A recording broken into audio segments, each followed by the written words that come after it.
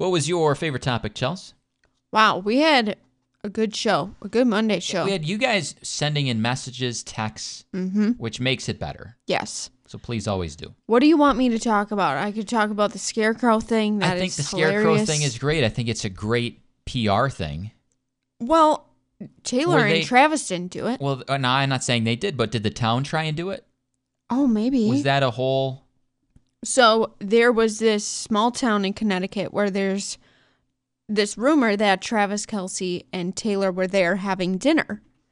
And it was scarecrows that were like meant to be looking like them for this Scarecrow Fest they have coming up. So like people were coming to see these stuffed dolls. It's absolutely hilarious. People are like, "Wait, is this it?" Yeah, this is Travis Kelce. Why would they be in a small town in Connecticut? Trying to escape all the... But yeah, Okay. game week, Travis Kelce's going to be... No. Or they have a bye? I don't think so. All right, Chelsea, let's talk about FR, which stands for what? For real. What is it, IJBOL? I just burst out laughing. So we got into a conversation because we got another message. You guys occasionally message us about how the thumbs up emoji is, in fact, negative. It means K, and you must be mad and angry about something.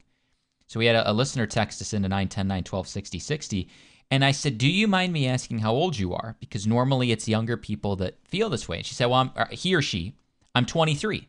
But they said, I will always be LOL to me. IJBOL, I am not on board with. Coworker Natalie chimed in and said, my teenagers say FR, as in for real, because saying for real is just simply too hard. So when Grant and Brielle start doing some of this slang, I'm going to say, guys, English. Right. Talk to me in English. Okay? Talk to your friends how you want. Yeah. Don't swear. But you talk to me, I don't want to have to decipher stuff. I'm not going to be able to keep up. If I have to Google what you're texting me, that's on you. Right. That's on your job to communicate effectively to me.